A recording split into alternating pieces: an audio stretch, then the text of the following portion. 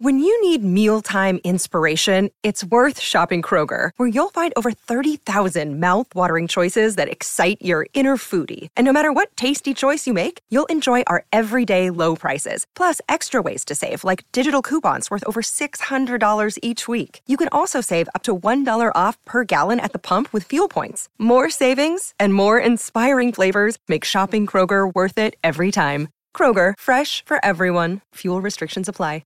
One thing, I guess, just to bring up briefly, because it's something that they have to address on the other side of this All-Star break. And once again, tonight it just wasn't great. Now, they only had one opportunity in the power play, but did you see any sort of improvement on the power play tonight? Again, they only had 2 minutes of PP time, but it wasn't really great. I thought they got into the zone a little better, at least. Like, they were at least getting into the zone. But then they weren't holding onto the puck, or I should correct that. They were holding onto the puck too long. They were too slow moving the puck and moving bodies once they got into the zone. I thought they were just too stationary, and Toronto was closing quick and forcing some turnovers. So step one, I guess, or, step one would be just keeping possession off the face-off. But step two, at least they were getting into the zone a little better with a little bit of speed. But then the issues once they were in there were definitely still there. And they did have Krejci instead of Hall. Like, they made that adjustment, and entries were better, but small sample size. And now that we know DeBrusk obviously didn't get into the Toronto game, things will change back the way that those dynamics are after the All-Star break when DeBrusk comes back. I don't think there's any reason to think he's going to be held out any longer. Like, he should be back that first game, which I gotta double check what date that is, because it's so long away. It's so far away. I think it's the 11th, I believe. Yeah, against the Capitals at home. So as of right now, no signs of setbacks and no reason to think he wouldn't be in that game. Montgomery said on Tuesday he would be shocked if DeBrusk doesn't play in that game. DeBrusk was on the ice for practice Tuesday in a non-contact jersey. He skated a little bit before practice and then was on practice for about half the practice until they got to special teams work, and then he left the ice. Obviously, since he's not playing yet, he wasn't going to be part of special teams drills. So when he gets back, like I would anticipate the Bruins going back to that top 9 look of DeBrusk on the right side of Bergeron and Marchand, keep the check line together, put Hall back with Coyle and Frederick, and then obviously Montgomery shuffles the lines around during the games too if they need to. But as like starting points, I would imagine that's their top 9. The fourth line will be makeshift depending on Nosek still up for a little bit, but and then to your point, Bridget, the power play should get back in the sync with DeBrusk there as well. So. Obviously DeBrusk didn't play tonight. Neither did Austin Matthews. We haven't mentioned that. But whatever. I mean, we're not gonna take anything away from this win by the Bruins. I mean, they were without a top line forward, and obviously not comparing DeBrusk to Matthews, but the Bruins took care of business, which is good. So they go into the All-Star break, 39 wins, 7 losses, 5 overtime losses for 83 points. And I guess, guys, that's a little bit better than treading water to start the year. So good for them. Just every time I look at the standings and the record and the points, I just think back to my friends and other writers in the off season that were like, Bruins aren't making the playoffs, I guarantee it. And I almost took a bet with Ryan Garvin, who's another producer at WEI, because he was dead set that the Bruins were not going to make the playoffs. I was like, bro, you are so wrong. It's like $50 on it. And then he kept being like, maybe not, but I would definitely have $50 at this point. Would it be safe to say? But before we switch gears, I just wanted to say one more thing that we learned about the matchup with Toronto, without the Austin Matthews thing aside, was what the goalie matchup might look like. So Samsonov and Ullmark going head to head against each other. It was kind of an interesting goalie matchup. You're trying to imagine what it could look like in a 6-7 game series, and Ullmark came out looking like the better goalie. Well, because he is. He is a lot better than either goalie Toronto has. It's funny, like everyone mocked Toronto in the offseason when they decided to go with the Matt Murray, Ilya Samsonov tandem. Then for a while, it looked like they'd gotten it right. Like both of those guys were playing really well. And then I was looking at this up during the game tonight. Over the last month and a half, both of them have save percentages under 900. Like they have crashed back to earth. But Samsonov's record at home was like decent and like not exactly comparable to Ullmark's record at home, but like those were both two goalies who could play at home very well. Yeah, he has been really good at home, but in general, it's like if you're Toronto, if you're a Leafs fan, I gotta imagine like you're starting, if you're not there already, you're starting to have the same old concerns of like goaltending is gonna let them down. I don't know how you can feel great about that tandem. I don't think they're in a position to go out and try to trade for a goalie. Like, I feel like they'd rather address other needs. So I guess that, maybe they surprise us and they do try to do something, but they're probably just rolling with those two. And you just hope one or both of them get hot at the right time, because other than that, like, I don't think there's a whole lot of hope that they're gonna suddenly both be great in the second half or anything. Like they're mediocre goalies. They might have hot stretches, but they're also gonna have stretches like this where goaltending becomes a weakness for them. And if that happens in the playoffs, you're looking at another first round exit. Yeah, I also and look, I know Jake Muzzin is not an option for Toronto this year. He's had incredibly bad luck injury wise, and it's tough to criticize Toronto's personnel on defense when their number one defensive defenseman is not an option for them, right? I mean, if you do that to any NHL team, it's kind of like it's tough to overcome. That said, like I know Toronto's team defense analytically, let's try that again, has been really good this year. I think they're right up there with Boston as far as not like actual numbers wise, but they are, I think, number 2 or 3 in the league with team defense.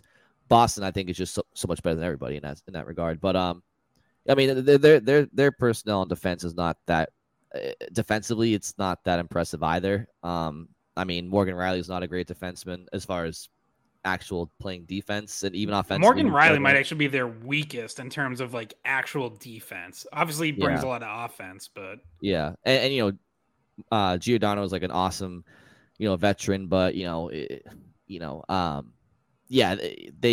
don't really and I whatever. But I guess to your point, Bridge, about the goalie matchup, am I mistaken if Boston gets by the first round of the playoffs this year, which we all anticipate them doing no matter who they play, that's the bar they've set. They have to play the winner of Toronto Tampa, right? There's no avoiding that second round matchup, right? It's one of the other. Is that correct? Yes. Yep. Yeah. I think we'd all prefer to play Toronto, right? On this podcast. Well, yep. For a lot of reasons, yes. Yeah. So, okay. So anyway, if they do play Toronto in the second round, yes, goalie matchup, Boston. Every matchup should be Boston. So Scott, I'm gonna throw it to you. There was last time we recorded, about a few hours later, the first shoe dropped in the trade market this year, heading into the deadline. If you want to discuss the Bo Horvat trade, and the Bruins obviously weren't a part of that trade, and that there's been speculation about would they have been in on him, should they have been in on him. So I'll throw it to you if you want to discuss those details, if you have them in front of you, or Bridget, if you have them in front of you. I'll just keep talking until one of you guys has it. But well, yeah. So Canucks traded Horvat to the Islanders for Anthony Beauvillier, the Islanders' top prospect Aatu Ratu, and a first-round pick. What a name, by the way. That's one of the best names. Yeah, great name. So as far as the Bruins being in on it, I think the Bruins were in on it. Now, to what extent does that mean? I think they talked to Vancouver about the possibility of trading for Bo Horvat. Do I think, I don't know if they ever made an official offer. I don't think so. I don't think they were going to match the Islanders offer. Obviously, they didn't. The equivalent offer, if you're the Bruins, there had been. So Elliot Friedman had said in a couple places before the trade happened that the Canucks were interested in Brandon Carlo. So it sounds like obviously they wanted a roster player as part of the deal. They got that in Beauvillier from the Islanders. It sounds like Carlo would have been the roster player they were targeting from the Bruins. So if you're the Bruins, an equivalent package probably looks like Carlo, Fabian Lysell, and a first-round pick. Now I think like some of the reporting since then, I think people have said like, oh, like is Carlo an untouchable for the Bruins? I don't know about that. I just don't think they were going to make that trade. And I understand why, because if you make that trade, you're subtracting from your defense. And I think we all agree that, like, if anything, they should add to defense and be looking for potential, whether it's just a depth addition or a potential upgrade to their top six. So now if you trade Carlo away, maybe you get Luke Schenn back. But as I've said before, Carlo to Luke Schenn is a downgrade. Like, Luke Schenn would be better off being your 7th or 8th defenseman. So I understand the Bruins not doing that if that were the package. The other options, like if you're looking in that price range to make the money work, would have been Jake DeBrusk or Pavel Zacha. Definitely not doing DeBrusk, like not the season he's been having. And Zacha, you just extended him, and we just talked about how good of a fit he's been on this team. Like, there's the considerations to messing with chemistry as well. Again, while I think chemistry can sometimes be overrated, like it can't be ignored when you're rolling the way that this team's rolling. So, they don't want to take anything off the active roster unless it's for a clear upgrade. And if you're trading one of those guys along with your top prospect and a first round pick, and Horvat might only be a rental, like it's kind of a tough sell. Yeah, I was about to say more than anything, if they got the sense that he wasn't someone who was willing to be extended, there's really no point in doing it. Like, if you can't extend him and have him be your option for your top line center when Bergeron's gone, there's really absolutely no reason to do it. So if you weren't like 100% sure he's a guy that's not just a rental for you and that you can sign him for however long you want to sign him for, then it's a huge risk. And, the reward is short term. You don't need him. It's more of a long-term reward you would get from it, but only if you were able to pinpoint an agreement that you could already kind of have worked out before he comes here. But wouldn't be surprised if he wants to test free agency. And at that point in time, you're the Bruins, you're thinking, well, maybe we'll come back around to the idea of Bo Horvat when he becomes an unrestricted free agent at the end of the season. Yeah, and you still got to sign David Pastrnak. Like, keep your priorities in order. I think when Horvat's name was first mentioned, it's natural to kind of be like, oh yeah, well, I mean, that would put them over the top, and it would solidify their need to succeed Bergeron, right? But this Boston Bruins team, they have more than enough high-end talent up front, and they have the depth that you need, right? So, like, offensively, this Bruins team is as deep as there is in the league. Now, you can still add like middle six, bottom six depth at the deadline because it's never a bad thing to have that. And if you find the right player or two, that's great. But defense wins championships. So for my money, it's like, yes, like don't take Carlo away, or because he's 6'5" and he's a really effective defenseman, NHL defenseman. So, but if the Bruins are going to add, like, yes, like a significant piece or a significant upgrade, I'd prefer them to do it on the blue line as opposed to up front if push comes to shove. But I think the proper depth moves will be more than appropriate for this Bruins team. So, yeah, I'm glad the Bruins, weren't in on this trade, or the finalists for this trade, I should say. So, yeah. Yeah, and I also I don't want it to come across as like I'm not valuing Bo Horvat or anything. I really like Bo Horvat and wrote a column not that long ago how, if the Bruins were going to dream big, like he should be the guy to go after. But, you don't know exactly what it's going to cost until you see what he goes for. And ultimately he went for, if I were Don Sweeney, more than I would be comfortable giving up, especially with no guarantee that you're extending him. But he's a really good player, but one who's also in a career season. Obviously, he's on pace for over 50 goals. I don't think he's ever topped. What did he have? I don't think he topped like 35 in the past. So having a career year that obviously jacks his price up. Yeah,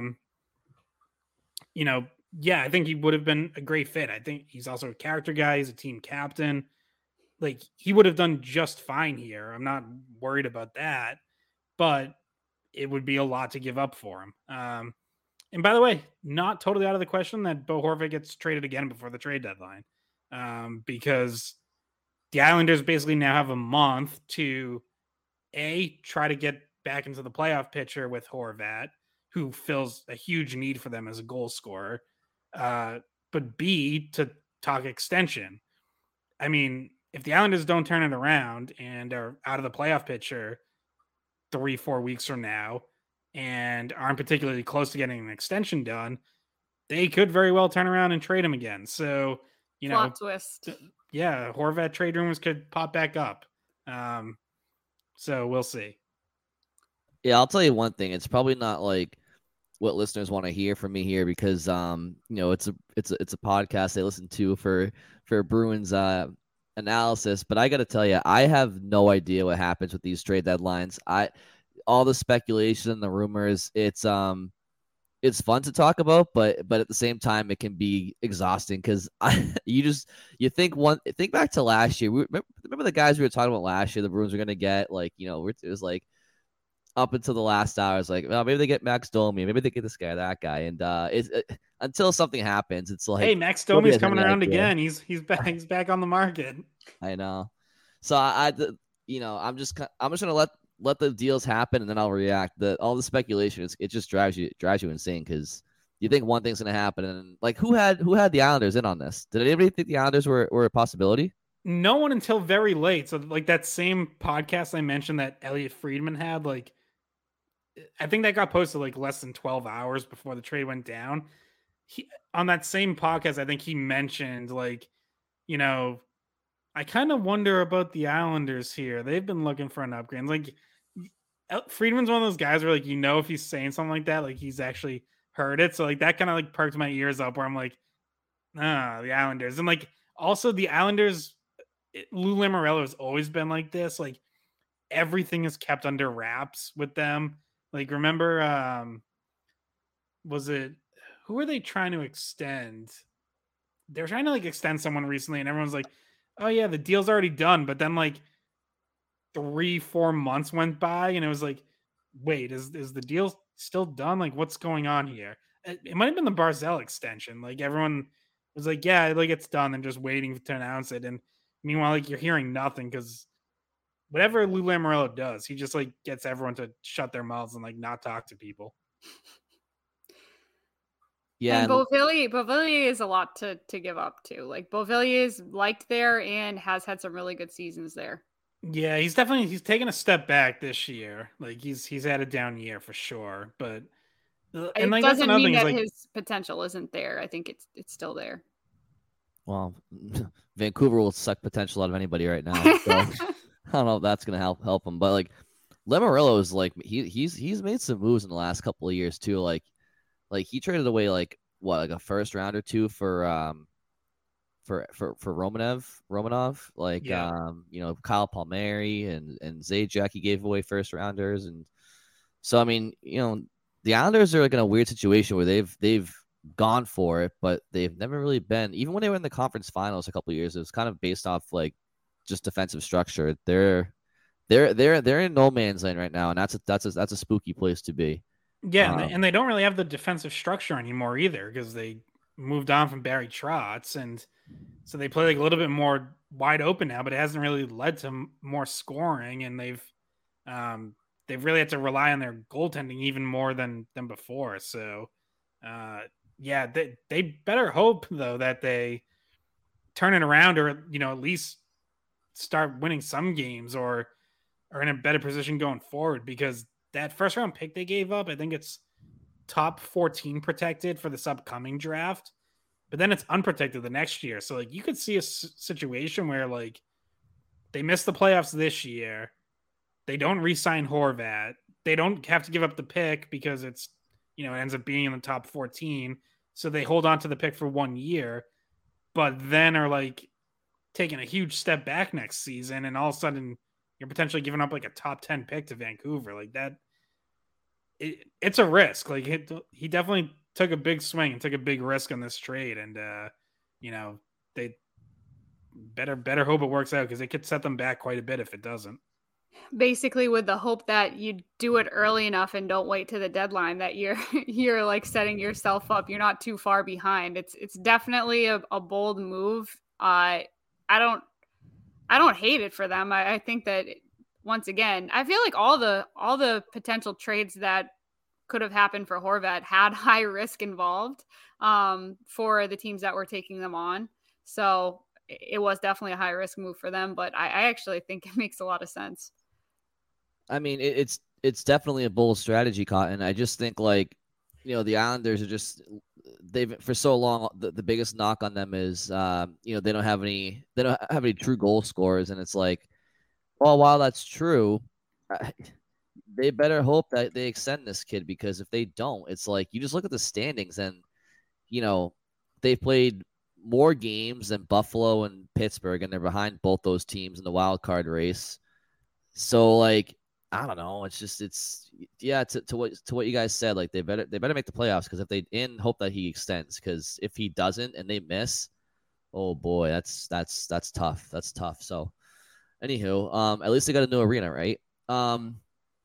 Anything else you guys want to go over? I think we're kind of at that point now. And by the way, their hope to make the playoffs is the wild card. Like this doesn't make them a team that's like top 3 in their division. Like this move makes them a wild card team. So, and then at that point, you're really hoping with the 8th spot, we're going to be able to somehow fight our way out of this, this conference, and then to the Stanley Cup. I mean, they've done it though. So like if any team can look at that, they went to back-to-back Eastern Conference Finals. I think one year they were the 8, one year they were like the 7. So, it's in their history. But as I said earlier, like this team does feel different because that team did it with that defense we talked about, and this Islanders team hasn't had it. I also think those teams that you're talking about, Scott, they kind of like, I don't know. I think they took advantage of a weird stretch for the NHL. I mean, like, I don't know I don't know. I mean, the series against the Bruins was weird to watch. They were both bubble playoffs that they went to the conference finals, and the second one was not, but it was a bubble season, and then they let fans in like right at the playoffs. So I don't know. I think if they squeak into a wild card, pick who you want to lose to in 4 or 5 games, Boston to Carolina, because it's not going to last very long. So I don't know. It's like I said, for the Islanders, they better hope they extend Horvat, because if they don't, then it's just a stupid move. I don't think they're going anywhere in the playoffs, even with Horvat. So I don't know, guys. Final thoughts? Anything? All-Star game. Yay. Yeah, I don't know if Scott wants to talk about that. I mean, there's not really much to say. I mean, no, there's not. There's not. I literally just wanted to say All-Star game, because other than that, I mean, we might have a guest for one of our episodes. Maybe try to get Raycroft on for one of our, episodes that we have in between during the All-Star break. We're going to still try to put out some episodes regardless of the fact that there's no games going on, because there's other stuff to talk about, and we can bullshit for a long time, as you can see. So I mean, a PSA I think worth mentioning is during this stretch of days where there's no NHL hockey, be careful about what you tweet, because one Mr. Bradley Marchand, he likes to get in. He likes to roll around in the mud sometimes. He's had a field day on Twitter the last few days. So He'll be looking for something to do, I think. I So know. Now he's got all this free time. He's just gonna be sitting around scrolling Twitter. Yeah, the NHL could use about 50 more of him because he's a gem. So, all right, guys. Well, I am all set. If you guys are all set, we can wrap this one up. Thank you all for listening. I guess we can call this the de facto like midway point of the season. I know they played more than half their games, but it's the All-Star break, so a chance here to kind of get some R&R for everybody. And thanks for listening. As Bridget said, we'll touch base again before the Bruins are off for like 2 weeks, so we'll talk before then. But thank you all for listening, and enjoy the rest of your day.